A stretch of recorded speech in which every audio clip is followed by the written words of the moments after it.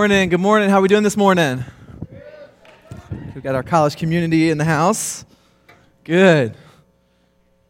Well, it's good to see y'all this morning. My name is Brett Powell. I work with Campus Outreach Ministries and do ministry at SEMO. I'm the director there at Southeast Missouri State. And many of you have seen my family at the beginning of the service up in the front running around. My wife, Anna Joy, and my two girls. Selah is 2 years old, and Naomi is 10 months.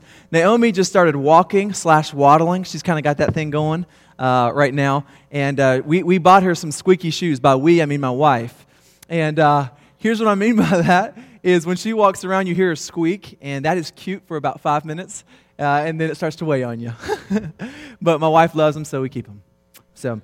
No, on a serious note, though, we have a lot of fun, though. It's a privilege to be with you this morning, guys, and to open up God's Word. And so we're going to pray. But before we pray, I want to ask you to do this. Just for the next 35 minutes or so, I want you to ask the Lord in your heart of hearts where you're sitting, wherever you're at this morning, wherever you're coming in, God, would you meet with me this morning?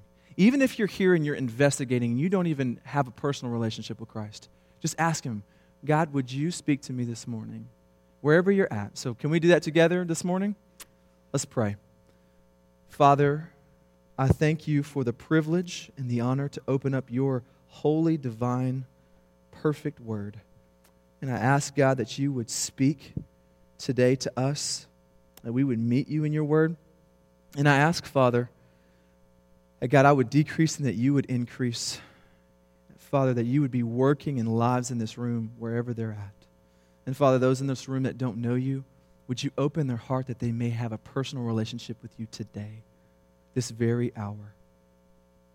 For those in this room right now that have been in a relationship with you and they've been struggling with a choice sin, Father, would you break in and crush strongholds today by your grace, by your mercy, through your word?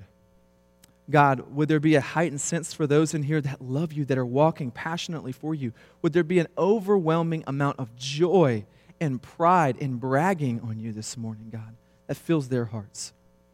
I pray, God, that you would be here. As the psalmist says in Psalms 119:18, open my eyes that I may behold wonderful things out of your law. And as you prayed in the garden before the hour of death, Jesus, John 17:17, sanctify us in truth.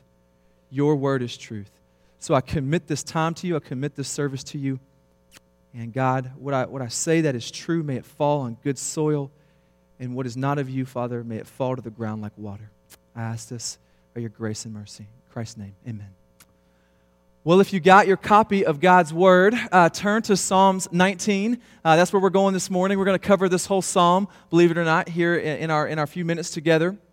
And we're going to read Psalms 19. If you don't have a Bible, or a phone app, go ahead and grab a Bible around you. There should be one in a pew around you right now. And so we're going to read Psalms 19. I love hearing that. I love hearing the pages turn as God's people open up His Word. So here's Psalms 19, starting in verse 1. The heavens declare the glory of God. The sky proclaims His handiwork. Day to day it pours out speech, and night to night it reveals knowledge. There is no speech nor are there words whose voice is not heard. Their voice goes out through all the earth, and their words to the end of the world.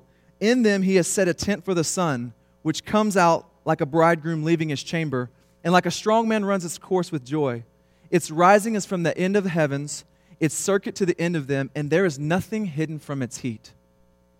The law of the Lord is perfect, reviving the soul.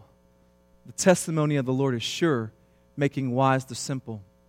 The precepts of the Lord are right, rejoicing the heart. The commandment of the Lord is pure, enlightening the eyes. The fear of the Lord is clean, enduring forever. The rules of the Lord are true and righteous altogether. More to be desired are they than gold, even much fine gold. Sweeter also than honey and drippings of the honeycomb. Moreover, by them is your servant warned. In keeping them there is great reward. Who can discern his errors? Declare me innocent from hidden faults. Keep back your servant also from presumptuous sin. Let them not have dominion over me. Then I shall be blameless and innocent of great transgression. Let the words of my mouth and the meditation of my heart be acceptable in your sight. O Lord, my rock and my redeemer. The grass withers and the flowers fade, but the word of God will stand forever. By his grace and mercy this morning, may it be preached to you. So we start, as we see the heavens declare the heavens declare the glory of God. The sky proclaims his handiwork there in verse 1. And as I was looking at this and preparing for our time together, I was thinking about, man, how does the earth, the sky proclaim God's handiwork? And there's two things I would point your focus to, and these are just two of many things that the Lord shows off in. But the first would be this, is I've been doing a study on clouds.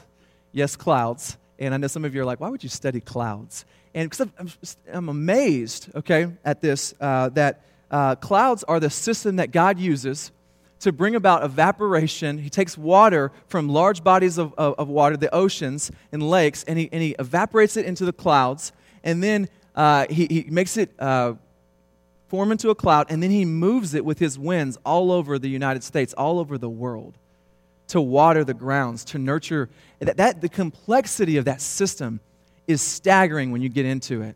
But I began to ask the question, how much does a cloud weigh?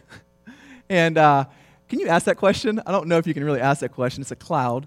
But I did some study on it just to see if there was anything, and there actually was some things. And so if you want this equation, let me know. I'll give it to you after the service. And so actually, I'll just point you to James Green. He'll let you know the equation. But on a serious note, though, they said the average cloud, just your average cloud, weighs 2.2 billion pounds. 2.2 billion pounds is what the average cloud weighs. They say, how is it a 2.2 billion weight cloud, an airplane can shoot right through it no problem? Have y'all ever asked yourself that question? That's an anomaly, okay? To put that in perspective of how much 2.2 billion pounds are, if you will, that's just saying a blue whale weighs 160 tons. Let's just say a blue whale weighs 160 tons. It's about 6,300 blue whales, and you're looking at a cloud. The complexity of our Creator, of our God, is staggering. Furthermore, you pan out of Earth, and you look at this ball. If you were an astronaut, which very few of us are going to be, we may have some in this area, but you pan out and you look at Earth. It's spinning on an axis that we can't see. Really, spinning on an axis that we can't see. It's floating in space. The Earth is floating in space. And did you know that the Earth is spinning at about 1,000 miles per hour? So right now, you're sitting on a ball, in a ball, that's spinning 1,000 miles per hour, and yet you're able to sit there still, stable, secure. That's crazy to think about the complexities that God has in his creation. So when it says the skies proclaim his handiwork, it's showing you the complexity of God. It's showing you the power of God. It's showing you the placement of God, that he is called to be the forerunner, that he's called to be the center of everything, and he's at the center of everything. The word that David uses for God in verse 1 is El. He doesn't even use his formal name for creator. Elohim means creator God. David uses the most generic, general term for God. He says El. Why would he do that? I take him to mean this. He does that because he is packing and unpacking here for us the first 6 verses that God is the God of general revelation. That God is revealing himself in creation, and it's called common grace, that every single human being can look at God through creation, and they can begin to see who he is and begin to ask questions about him. And so he uses the word El. You'll see as the psalm goes on, verses 7 through 14, he begins to use a different name for God. And we're going to get to that. And so here we find ourselves in verses 2 or 3. It says, day to day pours out speech, and night to night reveals knowledge. There is no speech nor are there words whose voice is not heard. He's saying that God is continually proclaiming his glory and his handiwork. Continually. You can walk outside right now. It's going on. You can go to bed and wake up in the morning. When you wake up and you look at the clouds and the sky, it's going on. God is always talking. This is very interesting. What sparked me to want to read this chapter and study through this chapter, I was listening to an interview with Richard Dawkins, and they asked him, he's an atheist, they asked him, they said, Richard, what happens if just by chance you meet God? He's like, well, in the unlikely event that I meet God, there's 2 things I would say to God. the first thing is this. I would ask him, well, which one are you? Which God are you? Are you the God of the Bible? Are you the God of Muslim? Or which God are you? He said the second thing I would ask him is, why did you go through such great pains to hide yourself? This is a man who's made a living to study creation. And what he's done is he's moved the Creator completely out of the equation, and he's explained it away with knowledge. And yet, the Bible clearly says in verse 2, night by night, God reveals knowledge. Night by night, God is revealing knowledge. He is speaking continually. You know, when I was a little boy, I had a very bad temper on me, and it was very aggressive. And I would get into some scuffles with my older brother and younger brother, and we would fight a little bit here and there. And my mom and dad would send me to my room, which was bad for me. Like, I would just rather take the spanking. I wanted the spanking. I didn't want to get the timeout because I just didn't do timeouts well. So I go to the room, and I'm throwing pillows around, and I'm throwing my temper tantrum. And I remember this as a young boy, 6 or 7 years old. I remember sitting there in the room and watching the beam of light come through the window. And I remember watching the speckles of dust dance around in that beam of light. And it stopped me in my tracks. And I remember thinking, there's something bigger out there right now. And there was a sense that's in the core of me. There's a sense of fear. Something's bigger. And that's how God began to engage me in conversation. He began to use His creation to engage me in, I'm telling you that I'm bigger. You know, it was in high school that I was doing, I was at a service with a high school ministry, and I didn't grow up in church, as that's my background, but I went to this high school ministry because of two reasons. One, my friends told me there was good-looking girls there. I know it's superficial, but I thought, okay, all right, I'll do that. And the second thing is they told me I could play church basketball, which I love basketball. I'll play as much basketball as I could possibly play. So I'll go to church. I'll endure a 45-minute sermon or whatever you got so that I can be in church, okay? Maybe some of you are here for the same reason. And here's what happened to me. I was sitting there, and there was a 22-year-old guy who was preaching, and I remember this. He had struggled with cancer and was dying. Got to the point where he thought, I'm going to die, man. And so he asked the Lord, God, would you save my soul? Would you save my soul? And God did. But then God miraculously healed his body, and a couple days later, he walked out of that hospital, and the doctors were like, I don't know what happened. This is just, I don't know. The Lord just did a work. And I say it to you because I remember him saying this question to me. He said, man, do you want to know God? Because if you do, he's real. He will reveal himself to you. And he ended the time, and I remember all my friends were talking with the girls, and they're trying to get phone numbers and all that stuff. And I remember walking outside by myself and looking up at the clouds, and it was an overcast that day. And I remember saying to God, if you are real, God, if you are really real, would you just reveal yourself to me? Would you just let me know that you're there? And in that moment, the cloud moved, and the sun came beaming through and hit me. It's like one of those moments in the movies, like, you kind of have that moment. But I remember thinking, you're here. And God was proclaiming, I'm here right now. Right now I'm going to speak to you. Now, did God move that cloud just on my prayer request alone? I don't think so. But was God showing me his handiwork in the sky? Absolutely. God was showing me his handiwork in the sky. So we see that there's a continual praising of God that's going on in all of creation, but there's also an abundant praising of God that goes on in all creation. And it says this in verse 4, that his voice, the voice of God being glorified through creation, goes out through all the earth, through all the earth, get my place here, for all the earth, and the works to the end of the world. His voice goes out to all the earth and to the ends of the world. And, I would say to you that God is proclaiming to all the nations, it is abundantly clear that he is consistently making himself known in creation. And he does it in abundance everywhere. It never runs out. He's always saying it continually, and he's saying it with authority. Everywhere you look in creation, it testifies to what God has done. First, if you look at the stars, when I was preparing for this about a month ago, I started preparation for this. I walked out of the back of the church, out of my office, and it was a clear sky, and it was dark in the area that I was in, and I could just see the stars. And I just would remember thinking, you are so powerful. You know every single one of these stars. You know how many stars are in the sky, and I can't even count them.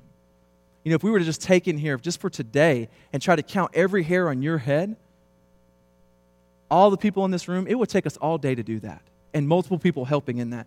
Now take that and multiply that out with all the people of all the earth and the hairs on their head and every thought they've ever had and every action they've ever done. God knows it all. He knows it all. And so it's abundantly clear. So we see with the human body that He is all-wise God. He's all-wise Creator. And the way that He's caused your bodies to function, the way that He causes cells to work, the complexity of your human body. There's 100 systems in your body right now that if they didn't function at the same time, you would die.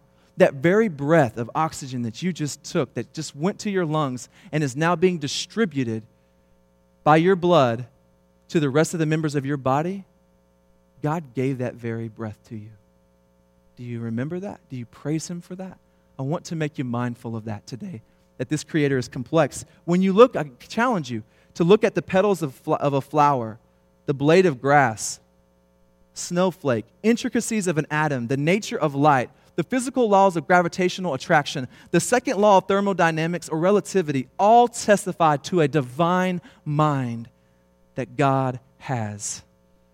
And the complexity of it is incredible. It's staggering. This is the God that me and you will stand before. Romans 1:19 and 20 says it like this. This is what Paul says. He says, "For what can be known about God is plain to them, because God has shown it to them. For His invisible attributes, namely His eternal power and divine nature, have been clearly perceived ever since the creation of the world in the things that have been made. So they are without excuse." Hear that last part. So that they are without excuse. Paul is addressing this one thing. Because God is continually making His name known, because He's abundantly giving us opportunities to see Him, every single human being, period, will be held accountable to God, to respond to God. That's scary.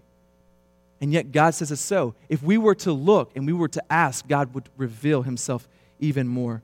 So no one feels the exception.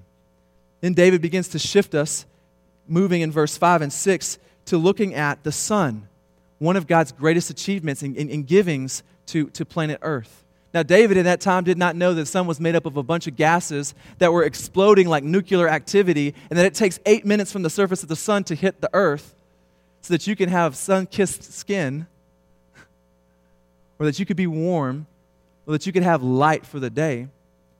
You know, David was able to see a little bit of that, but he didn't know all of that, and yet he still worshiped God for that. Why did he worship God? I have to think that David was probably, we don't know in this psalm as he wrote this, we don't know if he was being chased at that time by King Saul and to be murdered. We don't know in this psalm if he had a kingdom at this point, okay? What we do know is this, that David is probably making observations of the sun rising and the sun setting. And this is what he says. He says, "The sun rises like a bridegroom leaving his chamber." Like a bridegroom leaving his chamber. In 2009, I got married to my wife. And when it was time to come out of the chamber, if you will, the room, to go and stand in front of the church for my wife to walk down the aisle, when it was that time, I didn't go, okay, I guess I'll do it. You know, it's like, no, I came sprinting out of that room. In fact, for me personally, I actually went looking for the pastor. And me and my best man, and this was an awkward moment, and we walk in, and I open the door, and he's kind of putting on his robe, and him and his wife are like looking at me, you know, and it's just this awkward moment. But I was so excited to go get my wife. I'm like, come on, pastor, let's go. Like, put your robe on. Let's get this thing on the road. Let's get this show on the road. I was so excited at that time to be with my wife, and he's giving that picture. The sun comes up, and a youthful expectation and strength saying, I'm going to glorify God today. There's a power in the way that the sun rises. He goes on, you know, with this. He says he's like a strong man running its course with joy. The sun is like a strong man running its course with a joy. What's he saying there? Have you guys ever watched the Olympics where someone runs a mile and they run it sub 4-minute mile? I mean, that's impressive, okay? But they come across the line and then they start jogging around the stadium, blowing kisses to people and drinking water, and they take an interview. It's like, what is that? That's impressive. I mean, you just ran it under a 4-minute mile, and you got all this energy. You're strong. That's the picture he's given to the sun. The sun is triumphant in finishing its race. And who holds the sun up there? And who gives the sun its power? The Creator holds it in his hand. It is nothing for him. He just raises it up, lowers it down, all in his hand. That's the God that we are talking about.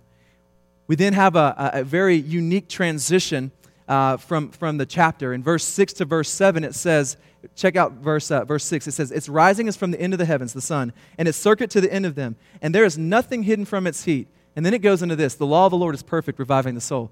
That seems like a very interesting break to me. But he's moving it from general revelation to special revelation. C.S. Lewis, who is a writer, and some of you have watched the movies Narnia, is very instructive in this. This is what he says. Verse 6, nothing is hidden from the sun's heat. The line links the physical creation to the Word. For Scriptures are likewise penetrating, warming, life-giving, while also searching, testing, and purifying. So C.S. Lewis helps us see the transition that the sun is like a picture of the Word. And then he goes into some attributes of God's words. But hear the name that he begins to use. The law of the Lord is perfect. The law of the Lord is perfect. The word he uses for Lord there is Jehovah. It's covenant. It's God's covenantal name. So he moves us from El, God, the most generic general name of general revelation, common grace given to everyone, to God's covenantal name for his covenantal people. And he says the law of the Lord, covenantal people, is perfect. He's saying there is an intimacy. Come near. Come near and hear this law. Let me give you a picture of how God wants us to come to hear his law. In Exodus chapter 3, when Moses is standing before the burning bush, God says to Moses in endearment, Moses, Moses, come. But then he tells Moses, take off your shoes. You're standing on holy ground, Moses. He's saying, the one that you're standing before is powerful. He's mighty. He's other than. He's set apart. He's creator. And yet, Moses, I want to talk with you face to face. Do you see the intimacy in that? Do you see the reverence mixed with the intimacy produces worship? The reverence mixed with intimacy produces worship. And that's how God wants us to come into his word and view his word. And so this is, quite frankly, maybe one of the best Hebrew parallelisms in the scriptures. Verses 7 through 9. He's going to use different functions of God's word. And so we're going to explain a couple nuances. Stay with me real quick, though, because these nuances, I'm going to bring it into the living room of your heart, okay? And we're going to talk about application with this, so stay with me on this, okay? But 6 of them, 6 terms, 6 adjectives, 6 statements of the Bible, what the Bible does. Here we go. Attributes of God's words. The first one is the law of the Lord is perfect, reviving the soul. There's your first one. The Torah is what the word law means there. But it's not just the first 5 books of the Bible. It actually means instruction, the whole instruction of God. How does the whole instruction of God revive the soul? You might ask yourself. It's a good question. Well, here's how. Because it's complete. It addresses every area of life. It addresses those in here right now that are hurting from losing a loved one. Or maybe you've gotten really bad information about your personal health. Or maybe you're struggling financially. I don't know what your struggle is this morning, but God does. And he's saying his word can address that issue. Maybe there's some in this room right now that have a choice sin that you're holding on to. And it's something that has been eating you alive. And God's saying, I can speak to that sin. Let me speak to that sin. And when we respond to God's word, there is a joy. It instructs every area. It revives our soul. This is why Jesus, when he's talking with Satan in Matthew 4:4, can look at Satan and say, Satan, man will not live on bread alone, but on what? Every word that proceeds out of the mouth of the Lord. That's what man will live on. Jesus is even kind of capturing this picture in Matthew 4:4. Then he goes on to say, the testimony of the Lord is sure, making wise the simple. The testimony is sure. It means that he is attesting to God's ways are reality. God's ways are reality. I do a lot of counseling on our campus, and I see this a lot, and I'm just going to use this as an example. This is one of many examples. We see people come to our campus and someone passionately pursuing the Lord, and they begin to date someone who doesn't know Christ. And they have maybe a mindset of flirt to convert. And so I'm gonna date you so I can convert you to be a Christian, and then we can get married and everything's perfect. Okay? But it doesn't work that way. Let me tell you why. Because the thing that you have in common maybe right now is movies, maybe a couple friendships. Maybe that's what you have in common. But here's what's going to happen. Look at this, church. God's word is going to continue to sanctify the Christian, make them more like Jesus, make them love Christ. And he's going to continue, as this person doesn't stay neutral to God, they begin to run further and further away from God, and there becomes more and more and more separation. And so God doesn't want you to do that because it's going to ultimately hurt you. I was talking with a good friend of mine who's a mentor to me, and he said this to me. He said, Brett, I've counseled people who feel like they're in hell because they're having to wrestle with their wife over every decision of how they're going to use their finances. He wants to use them for the kingdom. She wants to use them for materials, or vice versa, depending on your situation. And yet, so he says, he makes wise the simple. Those that don't know, God can bridge that gap. His ways are reality. Now, if you're in a marriage right now where that may be your scenario, God wants you to stay. Continue to pray for your spouse and have the body pray and come and share. And so that's just one way that he makes the wise the simple. He goes on to the next thing. He says the precepts are right, the commandment is pure. Kind of connect these together. The precepts are right, the commandment is pure. The word that basically captures the precepts are right, commandment is pure is orders. God is going to give you your marching orders. Okay? The precepts mean precision, and the commandments mean authority. Okay, so God wants to give us precision and authority. The word precepts, why are they right? The word right there is not meaning that they're not wrong. The word means they're trustworthy. They actually help us have a precise path. So Jesus says this terminology in his Sermon on the Mount. He says, many will enter by the broad gate of destruction, and then few will enter through the what? The narrow gate. Precision. The precepts of God's law takes us to the narrow gate of his word. So this gives us reason to respond to his precepts and commands. He goes on to say about the commands, they enlighten our eyes. The picture there is they illuminate our path. Psalms 119, 105 says the word of the Lord is like a lamp to my feet, a light to my path. It's a lamp to my feet and a light to my path. It shows me where to step. It shows me where to go. Then he moves us into the fear of the Lord is clean. This is the effect that the word should have on us. It's clean. It affects us to produce and to respond, to become clean. We'll see that in verse 14 when we get there. There's a fear of the Lord that David is feeling to respond to the Lord. And so he says, if something is clean, that means it's not corrupt. Corrupt things decay away. Clean things endure forever. So he says the fear of the Lord will endure forever. Jesus says it like this, Matthew 5:18. Heaven and earth will pass away. Heaven and earth will pass away, but my words will never pass away. Heaven and earth will pass away, but my words will never pass away. When you had your quiet time this morning, and you read, your eyes came across the word, maybe even right now, did you know the words that you were reading on that paper will never, ever pass away? Did you know that? How would that change the way that you respond to them if we as a church really believe that? It's a good question for us to be asking. David's getting us there on a response. He goes on to say the rules are true. The rules that he talks about there, they're decrees and judgments and verdicts. Better put, it's the divine evaluation of our thoughts and our actions. That's what the precepts or the rules are. They're meaning that God is going to judge us. Look right up here at me so that in 200 years from now, you don't come to me and tell me you didn't warn me. I'm looking at you and I'm telling you this. Look, God is going to judge you one day. Okay? Every single human being in here, he will judge you.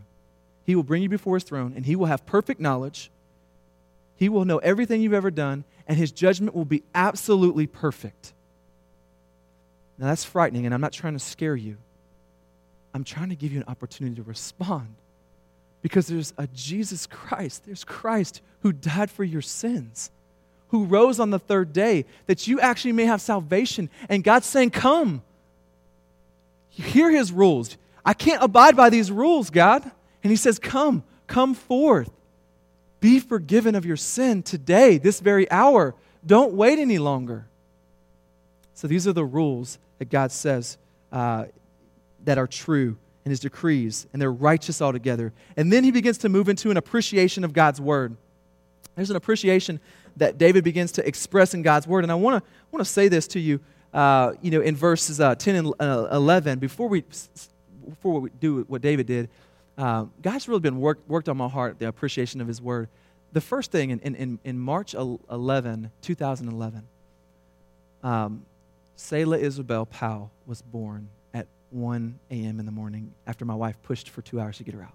Poor wife. And I held Selah in one arm, and I held my Bible in the other arm. And the first thing that I said to my daughter when I held her was Joshua 1:8. This is the law of the Lord. Meditate on this law day and night. Do not depart from this law, Selah, and you will be prosperous spiritually. You will be prosperous, Selah. And then I kissed her, and I gave her lots of hugs, and we all celebrated together. Did the same thing with Naomi last year when she was born on June 19th. The first thing I said to Naomi was, this is the law of the Lord. There's an appreciation because I know the law gives life. The law, the complete instruction of God is what I mean by law in this instance. And so he moves us into an appreciation of his word. He compares the law to gold. He says that he says more desired is the law than gold, even much fine gold. What does gold get you? Gold gets you materials. Gold gets you position. Gold gets you possession. And he says, the law is more desirable to me than gold. How could a man who was going to be rich, potentially was rich when he wrote this, say that? Because he understood materials would not fulfill him. He understood that the wealth and the position would not fulfill him because there was one that was behind the law that was much higher, that owned a cattle on 1,000 hills. He understood the God that he worshiped, and therefore gold was eclipsed by glory. The gold was eclipsed by the glory of God for David. And then he moves in and he says, his law is sweeter than honey and drippings from the honeycomb. It's sweeter than my own personal appetites. It's sweeter than my appetite to sin. And I know some of you right now are going, I wish that was true for me. I feel like I'm in Romans 7, that I do the things I don't want to do. And I'm telling you, God wants that for you. Functionally, He wants that for you. He wants you to act on the fact that He is sweeter. God's word becomes sweeter with a couple of conditions. One, it's typically when we're absolutely desperate. Something's bad's happened. You've gotten arrested. Someone passed away. We're desperate. Now God's got our attention. And His word becomes sweeter than honey. There's nothing more valuable than it. It also happens when you begin to delight in God. When you press in and you ask God, reveal yourself to me, God. And He begins to show you, then you would see that nothing compares to His word. His word is sweeter than honey. And so, then He goes on to say this, by His word, your servant is warned. And keeping His word, there is great reward. John Bunyan wrote in one of his books, he wrote this quote, and I think it's good for us. He says, the book will keep you, the Bible will keep you from sin, or sin will keep you from this book. This book will keep you from sin, or sin will keep you from this book. And so he says, love the book, because there's a God behind the book. The book points you to the God of the book. And so he says, love it with all of your heart. Embrace it. When God tells you something, respond to it. And that gets us to our last section for application, verses 12 through 14. When I was a young Christian in 2003, I walked into a church service. It was a missions conference, and they was preaching on a Friday night, and there was a fiery preacher named Paul Washer. Some of you may know him. And he was preaching, and I walked into this statement. This is my first statement hearing Paul Washer. He said, the heavens declare the glory of God. The earth is His footstool. He says He puts the mountains here. He tells the waters to come no further. And then He looks at me and you and He says, come, and we say no. God says come, and we say no. Now, it's amazing to me that that's the case, but it's the case in my own life too. And David says, may it not be so with me. So he goes on this rant. He says, who can discern his errors, God? Who can really know all the errors that are in them? Declare me innocent from hidden faults. how can God declare you innocent for sin? God is holy. He is righteous. His standard's perfect. How can He bridge that gap to declare you innocent? He can't just do that. It's against His own character. So it creates a dilemma. We call it the divine dilemma. God can't just give you grace and not look at your sin. He has to pay the penalty for that sin. How does He do it? Jesus Christ comes and He dies on a cross and He raises on the third day so that He could answer the prayer that David had hundreds of years before Christ would even come. That God could say to David, yes, I can say that you're blameless. So He goes on and He responds to God with more prayer. Keep back your servant also from presumptuous sin. Let them not have dominion over me. Let not my sin have dominion over me. Keep me back from these sins, these choice sins in my life, and let them not have dominion. And the thought here is this, is out of John 8. Jesus says, if the Son sets you free, you will be free indeed. If you have a choice sin right now that you've been wrestling with, God's saying, I will set you free. You will be free from my word. But I would encourage you to respond to God's word. Go look up verses on your particular sin. Set up a structure to respond to that sin. And then get accountability to help hold you accountable. Here's how I'm going to take this sin and eradicate it, to radically amputate the opportunity for this sin. That's what David is saying here. Keep me back from presumptuous sins. I want to radically amputate so that I would produce godliness. God, would you help me do this? He goes on in this and he says, so that I may be blameless and innocent of great transgressions. See, he understood something, church. He understood that if we were to stay in sin, that he would be committing cosmic treason. He understood that the God of heavens deserved every bit of our worship. He deserved every bit of our life. To sin against God is to sin against creation, is to sin against everything. It's cosmic treason. And the penalty is death. So how does he sign off from the chapter? Verse 14. He says, let the words of my mouth and the meditation of my heart be acceptable in your sight, my rock and my redeemer. Let the words of my mouth and the meditation of my heart, let my lips and my life be acceptable in your sight, God. Lips and life is a sacrifice. It's sacrificial language when he says acceptable. He's saying, make this sacrifice good. You know, I think about this. This has been so convicting for me personally, and I've had to respond to it because I knew I was going to get up here and say some things to you about this particular verse. And, you know, I'll start, getting into a scuffle with my wife over who's going to do the dishes tonight or over something else. And I'll start building my argument of why I've been working really, really hard and why she should do the dishes. And then this verse will pop in my mind. Is the meditation of your heart right in my sight right now? Is it acceptable, Brett? And it's like, dang it. I got to repent. When my 2-year-old daughter has her cereal and she's woken up at 6 a.m. in the morning and didn't want her to wake up until 7:30 a.m., and she looks at me and grins and then knocks her cereal over and goes, oopsie daisy.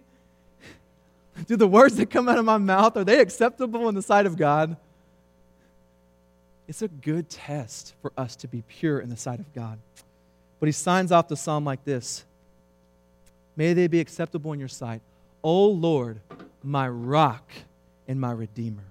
Rock, would you anchor my soul in your word, God? Redeemer, when I fail to do your word, would you bring me back?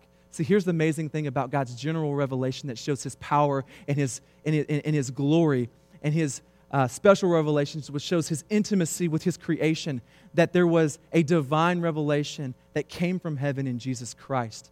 And he was God in the flesh, and he was powerful, and he was mighty, and he had all of the power of Almighty God, and yet he was intimate and personal and face-to-face with his disciples, that he would die and be raised on the third day, that me and you could trust in him, have salvation, but it would not stop there. Ephesians 2:10 would then happen, that we are the workmanship of God, created in Christ Jesus for good works, that you would live a holy life. The word workmanship literally means poem, that you are God's poem to the world. Did you know that? You are God's written poem to the world. He has written his law in your heart. He is teaching you how to obey. He is calling us through the psalm, through David, to a holy life. Think about Elijah when he says, right before he calls down fire from heaven, how long will you put up with these two opinions? How long will you continue to serve two gods? How long will you continue playing games? Today is the day of salvation. Today is the day of freedom. Repent today. Do business with God today. And know this, that God wants to meet you where you're at. He wants to bring you close to him, that you would reflect his glory to the nations. And may God get the glory that is due to him. Let's pray. Father in heaven, I thank you that you are gracious to us to give us your divine, holy, perfect word. Thank you, Father, that you would graciously move in our hearts even now. Thank you, Father, that you're setting your people apart right now. God, would you continue to set your people apart as they value and bless your holy word? God, would you give us a hunger and thirst for righteousness, that we would read your word in the morning, in the afternoon, and at night, that we would write it on our doorposts, that we would put it in our heart, that we would speak on it day in and day out everywhere we go, that we would join in with all of creation with the continual and abundant worship of you, Almighty God. Please move now. Thank you for being gracious to me to speak. Thank you for your word. Your word is truth. Set us apart by your truth. Thank you, Christ, for dying, that we might have a relationship. Pray all this in the name of Christ. Amen.